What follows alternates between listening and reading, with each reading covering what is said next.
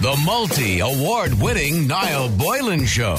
Real people, real opinions, real talk radio on Classic Hits. It is Niall Boylan. It is Monday. It's a very strange and eerie Monday. I'm one of the fortunate people who still gets to go to work. I know many of you at home wish you were in work, and many of you at home are quite happy to be at home. And look, let's see how long this lasts. Hopefully not too long, where most people now at this stage, I suppose we're in a kind of lockdown situation. A lot of people said they don't like it to be described as a lockdown, but that's in fact invariably what it is. We're asking people or advising people to do their best not to make any unnecessary journeys. And if you do have to make an unnecessary journey and you do have to meet other individuals in society just for this period of time, we're asking you to be conscious of how close you are to them. Be conscious that you have your hands washed. Be conscious that you clean any surfaces, or indeed if you have other people using your car, that, you know, it wouldn't be doing you any harm, have an old baby wipe or some sort of sterile wipes just to clean the steering wheel if a couple of people are using the car. All those kind of things that should make kind of common sense during a very difficult time like this. It is difficult for everybody. We're going to get to talk to different people during the show. I want to talk about separated families during this, because there are families, of course, who are separated, where husbands and wives have access to children. That can be very difficult at the moment where you have social isolation. And also we're going to talk to an Italian author who's written a great piece of The Guardian about where they are in Italy versus where we are now. And she feels like it's almost like time travelling, that she can look back at where Italy was 2 weeks ago, where we are now, and see what's in the future for us. Hopefully not as bad as what's happening in Italy, which is quite shocking with over 10,000 people dead. But the first thing I suppose that we all have to think about is, how long is this going to last? And I suppose the answer to that question is, how long is a piece of string? But realistically, I suppose getting a cure or something that will help the symptoms, or indeed a vaccine, is the solution to all this. And to talk to me a little bit more about that is Dr. David Dowling, who's the principal investigator with a development lab in Boston Children's Hospital, and he's from County Wicklow, and he's an immunologist. Good afternoon to you, David. How are you? Hi, how are you? David, look, I've never learned so much in all my life. In the last 2 or 3 weeks, I've spoken to immunologists, virologists. I know more about vaccines. I know more about medication than I think I probably ever need to know in my life. But unfortunately, I don't have all the answers for everybody, no more than you probably have, but at least you would be somewhere closer to that and be watching the world and what's going on. Is there any little ray of hope coming for us? So generally, in principle, I think the vaccinology community is somewhat in agreement that a vaccine or multiple different vaccine technologies might be needed to try and bring the pandemic under control.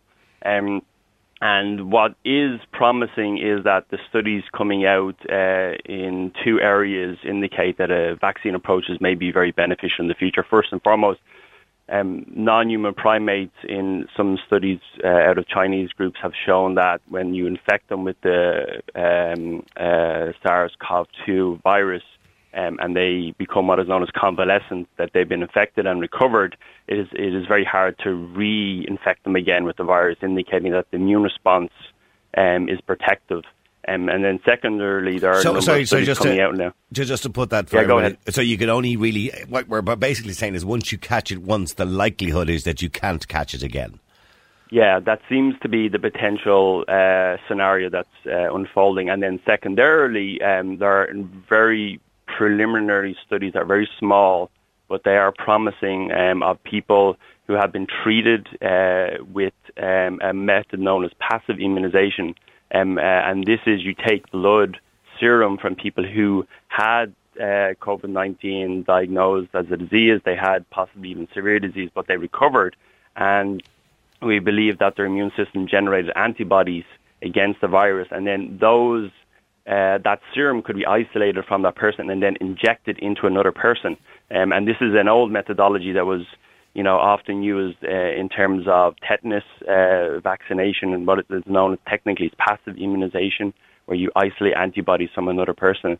And there are some very small studies, both coming out of New York and also in France, indicating that you can immunize a person this way, and that you can significantly help their outcome. So this indicates, just as a general principle, the vaccine development in this area is very possible. Looking back, I suppose, when we think about childhood vaccinations and different vaccinations that we've had throughout the years, and more recently the HPV and the flu vaccine, the principle behind a vaccine is that you, I suppose, insert a small amount or a small dosage of the live virus. I'm assuming that's what we're looking at here. Is that vaccine then a risk to, say, older people or those with underlying conditions? So if a vaccine becomes available, and when, I won't say if, let's be positive and use the word when a vaccine becomes available, will that be available to everybody, which will give them, I suppose, some small symptoms, maybe, a little bit of a fever they might get for a couple of days or maybe slight symptoms of it. But will it also be available for those who would be over the age of, say, 65, 70 or 79 seems to be the median age at the moment of those who would be at risk? Would it be available for them as well? Potentially. So let's take a step back and talk about the different kind of vaccine approaches. So one approach that you talked about is using what is known as a live vaccine. Often these are live attenuated vaccines. A good example is, for example, the BCG vaccine that people may be aware of. The 3 dots on your arm, yes. Yeah. All remember that one, so many of us got that when we were kids. I think that's gone now, isn't it? Is the BCG gone now? It is, isn't it? No, it's actually becoming to a resurgence right now in many cases. There are some studies indicating that that BCG, not only does it have effects that are beneficial against reducing tuberculosis in the lung, but also it may have effects that enhancing beneficial immune responses. So in certain jurisdictions where they had BCG prevalence of immunization high, there may be actually lower levels of COVID-19, which is a kind of a surprising but interesting result. Okay. So, but generally, that's one idea in vaccines. The other is most vaccines actually aren't live anymore. They're usually using technologies where you isolate out some component that mimics the virus. So in this case, for COVID-19 or the SARS-CoV-2, you want to stop the virus entering the cells of your body. And the way it does this, say, in cells in your lung or in your mucosal, is that it uses a protein on the surface known as a spike protein. So if you can cause or develop a vaccine that has a way of incorporating that protein into the vaccine, then you can induce an antibody against that. And the two technologies basically that are being employed right now, one of them is very novel, and this is the current clinical trial. It's known as a messenger RNA vaccine. In essence, you inject a small signaling molecule into the muscle of a person, and that signaling molecule gets inside your cells and tells your own cells to become a factory to produce the spike protein. Right, okay. The second way of doing this is to actually make the protein itself using like classical biotechnology tools, where you either using a yeast cell or a bacteria cell, you produce the protein and then you isolate it and you inject the protein into people. However, both of those methods have potential unknown areas of optimization for elderlies, as you were saying. So that's some of the work that we're trying to do here at the Precision Vaccines Program at Boston Children's Hospital, is to try and de-risk these methodologies so they will work in elders. Okay, because that's obviously the big concern for everybody with this particular virus. I mean, in all your years, David, I mean, I'm sure you have never come across something like this. Well, apart from, say, SARS, which thankfully didn't spread across the world the way this particular virus has spread across the world. And I'm sure everybody within your industry is working tirelessly to see if we can come up with some sort of solution, because it'll be good recognition not only for them, but it'll be good recognition for the world. And it certainly helps the world at the moment, because we're in a very unprecedented, uncharted time. I mean, when do you think, I mean, realistically, how long do vaccines have to be tested for? And are those regulations, can we manipulate those regulations to speed up the process, or would that be a dangerous thing to do? So in general, the consensus is probably somewhat risky to try and speed up the processes too much. Partially when vaccines are tested, and especially in the United States, they're the most rigorously tested drugs and interventions that are in the market. There's probably no other pharmaceutical material that's tested in any rigorous level as similar to vaccine testing. But generally speaking, the way it is tested in what is known as a phase 1 human clinical trial for safety, and then we scale it up to a phase 2, which goes into a larger number of people. And so you start usually about 40 individuals, is what they're doing now with 2 sites in Seattle and also in Atlanta. For this, I'm assuming what they do, sorry vaccine. to interrupt you, but I'm assuming what they do is they give a placebo to half the people and the vaccine to the other half, and to see what the difference or reaction is. So yeah, it's somewhat similar to that. Often, what they're doing, the very first tests are they give a placebo, as you said, and they actually test multiple different doses to find out what the level of safety profile would be. So you try and find the sweet spot of having a safety profile, and then the next step is you track those people for several months to make sure that there are no signs of at least medium to and suggestive of long-term outcomes that are detrimental. And then you scale that up. So you start usually at between 40, 50, 60 people. You scale it up to about 200. And at that point, not only are you testing for safety, you start evaluating what is known as efficacy. So you have some kind of correlate, some kind of test that would indicate that the vaccine is working. And in this case, you measure antibodies against the viral spike protein, which is found on the surface. And usually you want a very high level of those antibodies. Okay. And then you go into what is known as a phase 3, where you might scale up to a very large level scale trial of thousands of people. And that is ideally in an area where there's a high level of community transmission. So, for example, you might trial it in New York. And not only do you get evidence that you can take blood samples from people and measure antibodies, you can also look at that geographical region and look for a decrease of actual hospital admissions. And I suppose you also have to look at then the long-term effect to some degree, because obviously the vaccine is important that we try and get it out there as quick as possible. The same with all vaccines. But in saying that, you want to look at any long-term side effects. So to every vaccine, there may be side effects. We were aware of that, of course, but we have to look at the greater good. And you have to look, I suppose, was we had with the vaccine, was it for the swine flu, the vaccine that came out, wasn't there a suggestion that there was some people had, got narcolepsy? I don't know whether that was actually true or whether that was conspiracy theorists. I'm not too sure, whether you probably know better than I. But in saying that, there's always these opportunities for other side effects. I suppose that's the reason for maybe leaving it a little bit longer while you're trialling it. Yeah, and that's partially the reason, is that most of the designs of the clinical trials will try and, as best as possible, be statistically powered to capture these rare events. And often they're very rare events. But you want to at least be knowledgeable about them. And some of the technologies that are being proposed for the current COVID-19 vaccine pipelines, there's actually multiple different ones, but some of them have never fully gone all the way into large-scale production and been used in tens of thousands, if not millions of people. Mm-hmm. And so that's why you do want to somewhat take the time to try and go through these normal safety procedures. And it's partially one of the reasons where what I'm trying to propose in some of our work is to take more pre-existing vaccine technologies, such as the protein-based vaccine systems, but to try and make them work more optimally, to try and improve them. And often the way we do this is we try and invent new molecules known as adjuvants that can enhance an immune response. So the best example is with flu vaccines. Certain flu vaccines don't work optimally in very young infants, so often children cannot get a vaccine before they're 6 months of age, and elders who are over 65 years in age usually require a larger dose of a vaccine, and even then, it may, of certain vaccines that are unadjuvanted, it may lead to a slightly reduced efficacy. Can I ask you a question in relation to what you just said? I'm sorry to interrupt you, but I know a lot of people are very intrigued by what you're talking about.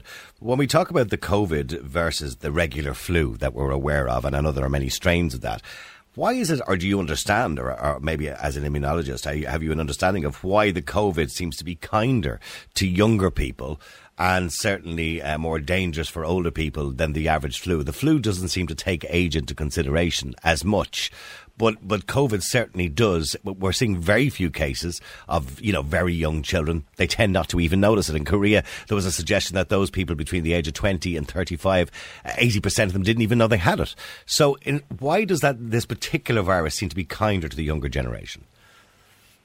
So generally speaking, in terms of many infectious diseases, you have a distribution which the most affected tend to be the most young and the elder. So even with influenza, seasonal influenza, the people who are most affected and have the worst outcomes tend to be very, very young children, and the people who are older, so especially when you're getting into the ages of 70 and 80 and above.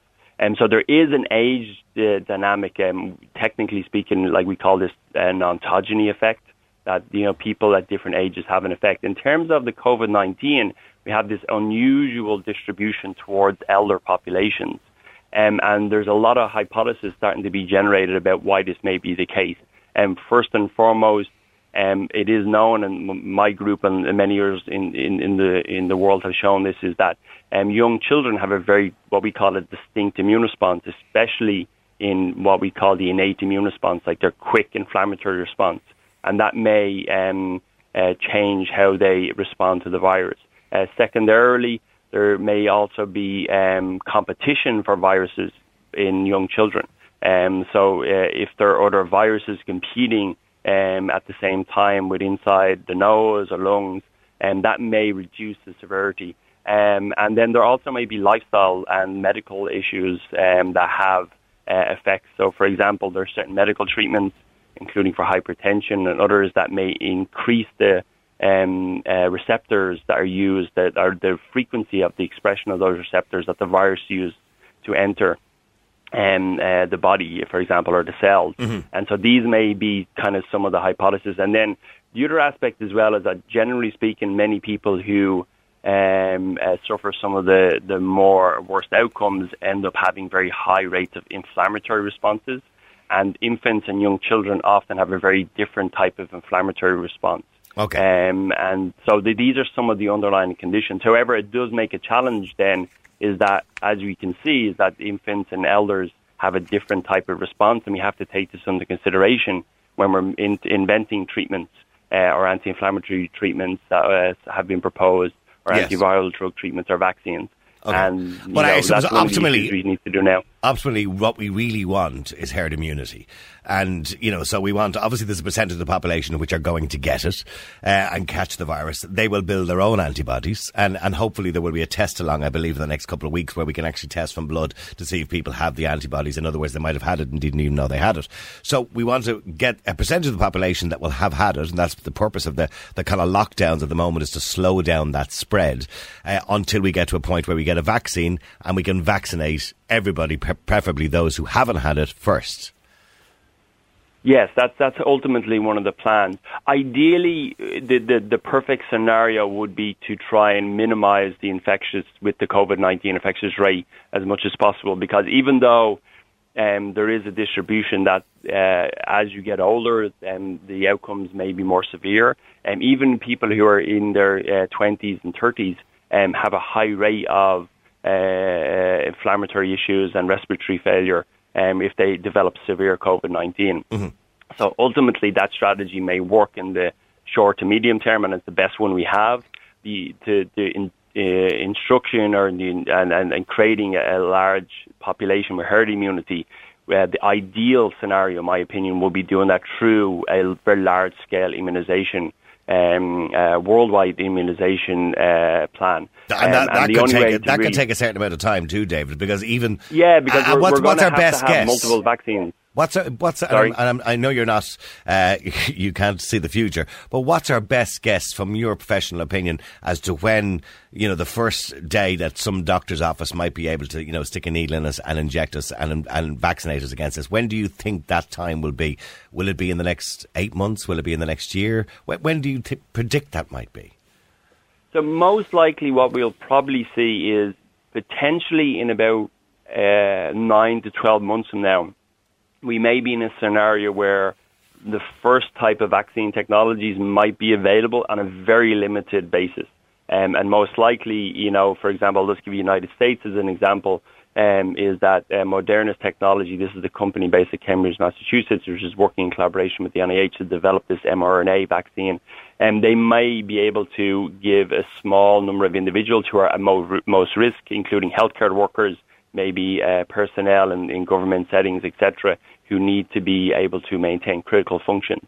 And then a year after that, when you start having scalability, you could see a scenario where it could be started to expand it into other critical areas.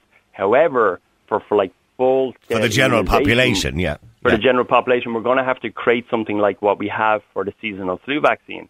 And in this case, I think the uptake will be a lot quicker, to be honest with you. I think people will be quite anxious to get it.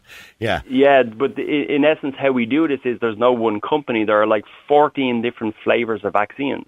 And some of those vaccines are used in just adults, some of them are used in just infants, some of them are used in just elders. And there are multiple different companies that produce them because there's such a need for immunizing hundreds of millions of people. No one company or one group may have the full capacity. So what we're going to have to do, it'll take possibly 2 to 3 years to fully build up that infrastructure.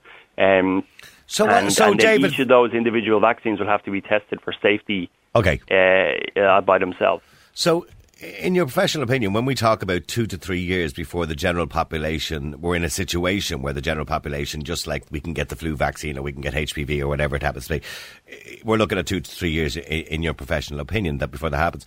What do we do in the interim? Because in the interim, we have a situation where, and I'm not putting the economy before lives, not for any minute. I mean, I obviously care more about lives than I do about the economy, but that's all equally important as well.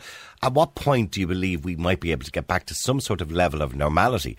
Is there a day where we will have maybe a home test kit where we could test ourselves and say, well, I've already had it, so I'm safe to go out to the community now? Is that probably the best way of doing things? It will have to be probably through baby steps over many months and potentially even longer. But as you said, it'll be a combination of tools that will be developed while we try and develop the vaccine. So in the background, as you said, there will be what is known as serological tests. These are tests that test for antibody levels. And if a person can determine that they have become positive, your risk may be lower for being able to be reinfected. And that might be an indication that you can, potentially have more broader interactions with individuals in your community. In addition, these methodologies such as convalescent serum transfer, this is the plasma of antibody-derived plasma that are now being trialed, and that potentially could be helpful in mitigating the worst burdens on the healthcare system if we were able to develop a stockpile of material that could be employed in areas. And then, technologies are also going to be helpful in terms of trying to, track and trace movements to try and minimize contacts of individuals. And then, in the very, very short term, the redeployment of known safe drugs that may have... Well, I was going to ask you about that. I don't know whether that's your field in your area, but I know there's been testing with different types of malaria medication and arthritis medication and combinations of both. Are you aware of any of those seem to be successful? Donald Trump seems to be pinning his hopes on this malaria tablet. Do you think there's any hope for that? So in the short term, what's good about that approach is many of the drugs that people are looking at are ones that have proven to be safe. So you can basically redeploy them very quickly because we have a very good track record and history of people using them. However, the power statistically of showing that they have a direct effect on reducing the severity of the disease or, enhancing immune response in some way, which can make it less likely that you have worse outcomes, or even that they can block the virus growing. That has been shown with some HIV drugs potentially as well. These still have to go through what is known as randomly controlled trials, where you have to have enough people tested that you would have enough data to indicate that they would work. And even those may take a number of months, and there's probably hundreds of those trials going on throughout the world. And so probably in about 3 to 6 months, some of those therapies, whatever ones pop out to be the best, may start to be applied at that point. Yeah, because when we had the swine flu reinfection, I know the swine flu has been around for a long time, but back in 2016, I think it was, or 15, with the kind of reinfection, Tamiflu came on the market very quickly. I think as far as I know, Tamiflu was already available before that, but that did seem to help the symptoms and to reduce or to decrease the mortality rate. And that's going to be a good case. There will be a number of drugs that hopefully will come on, but ultimately the prevention of the virus entering your body and then causing a COVID-19 disease can really only be stopped by the existence of your own antibodies that could be induced by a vaccine. Go ahead. Sorry. Yeah, and so that's where it's kind of I've been trying to highlight this in various different settings, is that we have to start mentally preparing ourselves for this scenario over the next. We have to really talk about in the coming years. Of course, and just finally, I've heard numerous experts, and every expert has different opinions, as we all know, but people have different theories. This particular COVID-19 virus, like the flu and like swine flu and like all other viruses that we're familiar with, How long do you believe it'll be with us? On average, how long do these viruses... I mean, even though we'll have vaccines, to the general population possibly the next 2 years, do you believe this will be with us for decades? It's hard to know right now. Like there's 2 or 3 examples. So, for example, the 2003 SARS epidemic that occurred kind of burnt itself out and was geographically contained in kind of the regions where it started. The same with the 2009 MERS outbreak. However, this one is so widespread in terms of geographical locations. There is a distinct possibility that it may start to become a seasonal vaccine, and it's just totally unpredictable. A seasonal infection, but it's very unpredictable if that would be for 1 season, 2 seasons, or might go on for many, many, many years. But this is one of these areas where we just don't know, and the only way to really begin to address this is to increase the scientific efforts across all domains. All right. Well, listen, thank you very much indeed. It's been very educational listening to what you had to say, Dr. David Dowling. Thank you for coming on the air today. All right, David, by the way, as you know, living in Boston, but originally from Ireland, from Wicklow, as far as I know, he lived, and over in Boston and doing quite well over there in relation to vaccines and kind of knows his stuff clearly. Now, loads and loads of texts coming in, by the way, and loads of WhatsApps, people very interested and intrigued to know, I suppose, when we're going to have some level of immunisation. I'm looking here, there's loads of questions and people have loads of questions and I wish I could answer all your questions, but I can't. There are many different stories and many different things to talk about in our first week of what is essentially, in some, I don't like using the word lockdown either, but that's essentially what we're asking you to do willingly and consensually. That's what the government is saying. We're asking you to do it by consent. Nobody wants to see guards telling people to get off the streets. Nobody wants to get fines and nobody wants to do it that way. We want you to just do it willingly. And the more we do it, the slower this will be, the process, and it means that our health service can deal with it. And there are many different aspects to this, and I listened to some of the aspects, by the way, on different radio stations and television stations. I've been watching some of the sad stories. One of the ones that really got to me was the story of people who are dying, not just from COVID-19. I heard a very sad story of a woman who is dying of cancer, and she only has a very short time to live, and she has no visitors. Her husband can't even go to see her. And that woman is probably going to die on her own. And I think that's really sad, because when all this ends, hopefully in a few months, and we get back to some level of normality again, they'll never get that time back in their lives. I've heard other stories of people who are going to have their first baby, for example, and their birthing partner can't be there. It's a kind of different scenario. I don't think it's quite as serious. I understand why the birthing partner would want to be there, but people had babies for many years without somebody being there for them, and you will get to see your baby as soon as they come home. So I don't think that's quite the same as somebody dying, and I wouldn't put it on the same level of importance. But to them, it's important. There's other people who miss their grandparents, who miss their parents, who miss their sisters, their brothers. And I suppose we start to value the people in our lives more so now that we can't get to see them sometimes. And I think that they're all really important things that I want to talk about today. But I also want to talk about separated families. And should children be allowed to move between houses if they're in separated families? Because as we speak, there are thousands and thousands and thousands of separated families in this country where people have been separated. They've got young children, and the children might be with dad on a Saturday or mum on a Sunday or whatever it happens to be. And there was a post that we spotted on Facebook over the weekend. My son's dad and I have joint custody and have half time each for 11 years. How can we social distance in this time? My son is going from his house to mine. We don't want him to choose a house to quarantine in. I haven't heard anyone talking about this on the radio or anywhere else.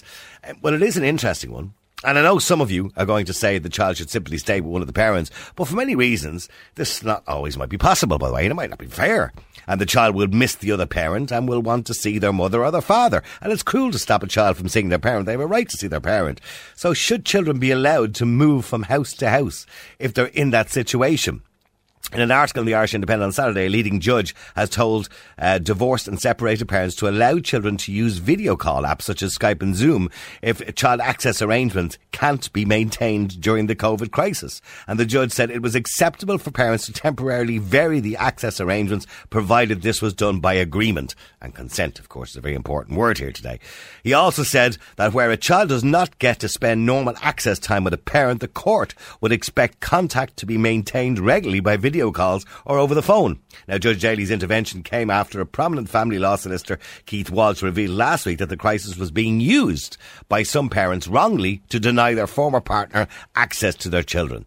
Now, guidance issued by the Law Society's Child and Family Law community highlighted the importance of a common sense approach prevailing in relation to access in the current climate. And it said that parents must be vigilant to ensure they communicate positively with each other and make sure that they keep each other updated regarding the health of the child and their own health as well, it said. Now, and I think it's important, are you in that situation? Or maybe you're in an awkward situation of some description, maybe not necessarily around a child or child access, but is it unfair to refuse to let a child to see their parent who does not live with them because of the COVID-19? Maybe you're in that situation. Or maybe you're in another situation where you have an elderly parent who's sick in hospital and you can't get to see them. Maybe your wife is having a baby and you can't get to see her either. Or maybe she's in hospital, has complications maybe, and you're meant to be there.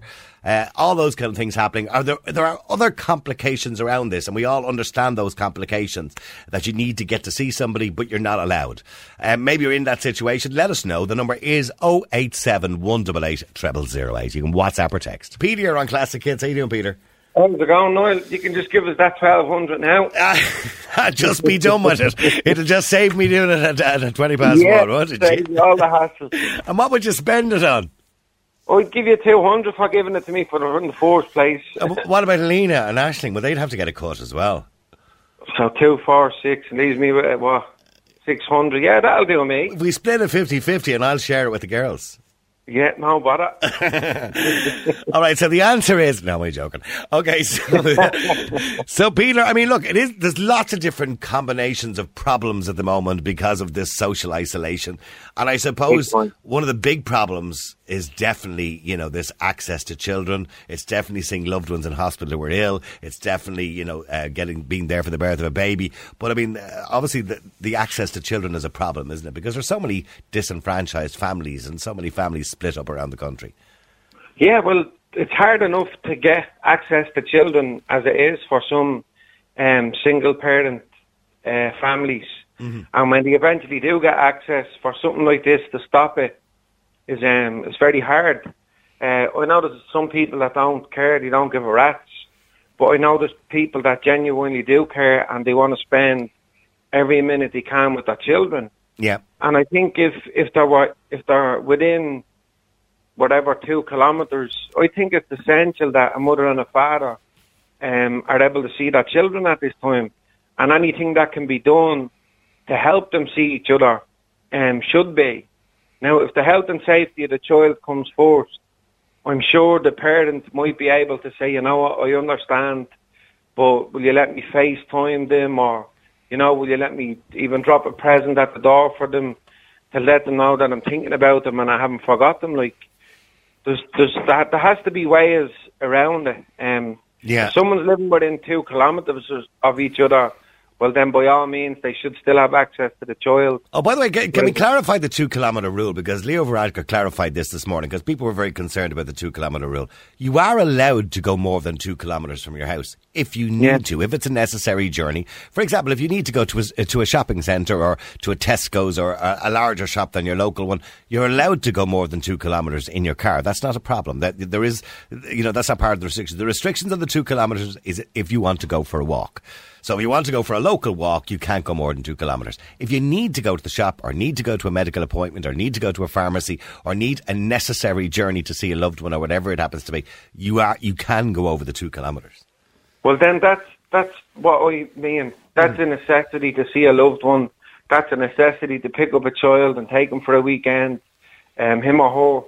And there should be no restrictions whatsoever then on somebody going, picking up their child and bringing them back to their house.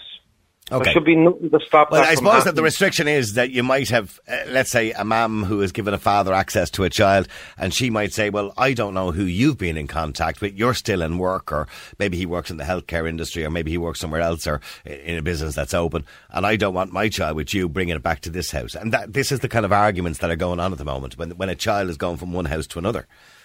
Yeah, but I don't think anything should get in the way of family other than health. I don't think anything should stop a father or mother from seeing their child, because they need both parents at this time. It's a time of uncertainty. It's a time where people don't think they're safe. And I believe that a mother and a father play a very important role. And if the father wants to see the child, the father should be able to see the child. And if the mother wants to see the child, so should the mother. Can I ask you a question, Peter? Just seems to have you on the air, and I'm going to come to Lisa in a second. You being a very religious man, I know you preach yourself. Yeah. What's your view from a religion? Because I'm not a religious person at all. You were quoting scripture a few weeks back about spare the Lord and spoil the child. Now, you're dabbling. You're dabbling in Christianity. I wasn't dabbling. I was quoting something which I thought was actually, it was a bit of moral guidance in relation to the family, I think it was, which I thought was very accurate. It doesn't mean I necessarily believe in religion. It was a parable or something I quoted. But anyway, Peter, what's the religious view on this? You know, if God is the Almighty, according to people who are religious, and God is the one who creates the heaven and earth, and God is the one who creates these scenarios, what's the reasonable excuse for God wanting to kill a lot of people? Well, I believe there's a purpose behind what's going on. As I see, a lot of families are spending a lot more time together. I understand people have died and the health situation that's going on. But this illness, you know, people don't know whether it was a man-made illness or what it was. But my understanding and my hope is this, that there's a purpose behind why this is going on. And maybe it's to get back to the way things used to be, where shops closed on a Sunday and people spend time with their families, and where people value their families now. It's putting a lot more things into perspective now than before this, when everybody was just running around and social media was all, you know, there's a purpose behind everything that happens. And you can go back to World War I. Why did God let that happen? World War II. The answer was always God works in mysterious ways. And, you know, if we're to believe in God, God works in mysterious ways. So you believe that the benefit of this, and let's be clear, there's no benefit to people being sick and dying. We understand that, right? No. But you believe that the one thing that we are learning from this is that family are important, our social circles are important, our children are important, and the time we spend together is important. Look what happened with politics, not getting off your subject. Like things that weren't allowed to be passed before this happened. And look at all of the things that have been passed since this happened. You know, money for healthcare that wasn't being put into healthcare. Like, so many things have happened for the right reasons, for the positive reasons, that wouldn't have happened if this didn't take place. In other words, we could find the money when we really needed it, is the point you're making. Exactly. And if everybody has putting things into perspective now, families are getting closer. You know, a lot of positive things are happening through this. And I'd never, like, death and family and whatever's going on around the world, I don't like say God is the one that's killing people, but I believe there's a purpose behind what is taking place. Okay, well, let me get back onto what we're talking about anyway. And I want to go to Lisa here on Classic Hits. How you doing, Lisa? Hey, Niall, how's it going? Lisa, it's a difficult situation for any parents who are separated or maybe living apart and they've got, you know, a couple of little small kids and they have access orders, and how do they implement that? But what should happen? Well, we were only talking to yourself and I a couple of weeks ago there about who was looking after kids while we went out to work. We were worried about that. This week we're worried about how much we're going to see them, how much, they're going to be around the parents. And you're talking about separated parents in a situation here. Well, I think it's a child's health should come first. So basically what my opinion is, if the child is with the mother, stay there. Don't move, stay there, and then talk to your dad on the phone. You know, he can see you through, the technology today is amazing. You can talk to anybody around the world. No one was expecting to be up against a disease like this or whatever, you know, and it's nobody's fault. So basically, you got to put your heads together here. Parents that are separated out there, call out to us all. Leave the child where they are. Leave them safe. There's no point in bringing a child out and putting them from one house to another and putting them in jeopardy to make them sick, and then bringing it back to their mums or dads. When you say putting them in jeopardy, in most cases, the father will be on his own in his house and the mother will be on her own in her house. Now, I don't know if there's boyfriends or girlfriends, but in most cases, there'll be two family homes. So it's a bit unfair then to say which one you're choosing, because that's unfair to the other person, isn't it? Not really, no, because my point I'm trying to make here is the child has to be moved. So say you lived in Tala and I lived in Host, maybe? Yeah, okay. Okay. So I have to travel. Wishful thinking. You lived in Host. Do you know where I live? I don't know, Lisa. Do you live in Host? No, not yet. Yeah. You just get a few 100,000 more now to be living in Host. It's a far stretch from Tala to Host, but go on, yeah. I have to be posh now. Yeah, I think she thinks she won the lottery there, Peter, yeah. We think the child is going to stay in House more than Palace. She could have said Coolocker, you know what I mean? The House. No, I passed through Coolock to get to House. So why don't we go Killiney? All right, so I give everybody a wave. the mother lives in Ballier and the father lives in Killiney. All right. Yeah. All right, go on. Good. So anyway, we have to come out and then obviously travel, and you know, it's a long way to Tala from Host, you know. It is. And it's an awful long way. And we have to, you know, I just... By the way, no disrespect to the people living in Tala. Can I just point that out, by the way? But clearly your houses are not as valuable as those living on Hoth Hill, all right? I didn't say anything. I just said I just said, you know, I was just trying to make No, I get the point. On a serious note, I get the point that you're making. But I equally understand what Peter's saying too, that it's important that a child has the right to be with both parents. And I understand the health implications of that. There's nothing in the guidelines, so to speak, directly about that. But a judge has said there should be an element of fairness. And he said that basically access orders, he's not saying they go out the window, but they are, you know, use your common sense around them. Okay, well, let's put it this way. So the mother and father are separated, right? Yeah. If they get on in any way at all, why not to bring the father to the house and the three of them or the five of them or the four of them be together? Just for the time that we're in now, because it's such a terrible crisis. Nobody expected it. It's knocked us off for 6. So why can't we all just pull together, stay together and be safe? Okay, but do me a favour, stay there, because Maureen, you're in this situation, Maureen, are you? Are you there, Maureen? Hello? Yeah, hi Maureen, how are you? Hi, how are you? Yeah, you're kind of in the middle of that kind of situation at the moment. Yes, but it's not a problem. Right, okay, so how do you get around the problem? So what I would suggest to people is we've got a child first policy Right. at all times. Okay. If the children have to be thought of before you. Yep, I agree. So my ex and myself never got on. Okay. We didn't acrimonious break up about 10 years ago. All right, that's your personal business, yeah, okay. I would never have deprived the children of access to their other parents. Yeah. While we didn't get on with each other, we don't get on with each other, he loves his kids. Yeah. And he wasn't going to be a threat to them. He may have been a threat to me, but he wasn't a threat to them. Okay, well, you were a threat to each other because your relationship wasn't working. Yeah. Extended family. Yeah. Like the grandparents and their cousins and everything. Mm-hmm. So I would always have allowed them access. Right, okay. So you would never have used access. Okay, so what happens in that situation? So what happened to us was that one child self-isolated with me. Yeah. And one child self-isolated with him. Oh, okay. But that's a kind of good. Like and do you swap at any stage? So decided he wanted to go down to be with his grandparents and his cousins. He's younger. Okay. So he went down there, and he stayed down there, and my daughter is with me. Okay, and there's no swapping, so you don't swap at any stage? No, okay. No, because... Well, that's okay if you've got 2 kids and you can share them, but if there's only one child, what do you do then, Maureen? Would have had immunocompromised problems. Okay, but that's a bit of a complication, I understand that. But if Maureen, if you've only got one child, it's all well and good if you've got 2 kids and you can come to that arrangement, but if you've only got one, what do you do then? You decide which one is the safest. From access, in other words, not bumping into people and being in contact with more people, so which one has less contact with people? Is that what you're saying?